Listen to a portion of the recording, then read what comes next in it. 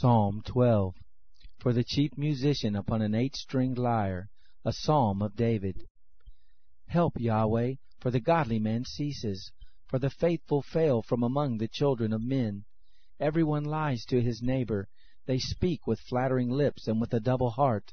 May Yahweh cut off all flattering lips, and the tongue that boast, who have said, with our tongue we will prevail, our lips are our own, who is Lord over us?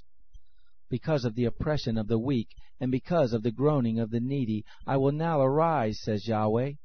I will set him in safety from those who malign him. The words of Yahweh are flawless words, as silver refined in a clay furnace, purified 7 times.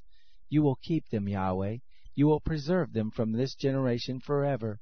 The wicked walk on every side, when what is vile is exalted among the sons of men.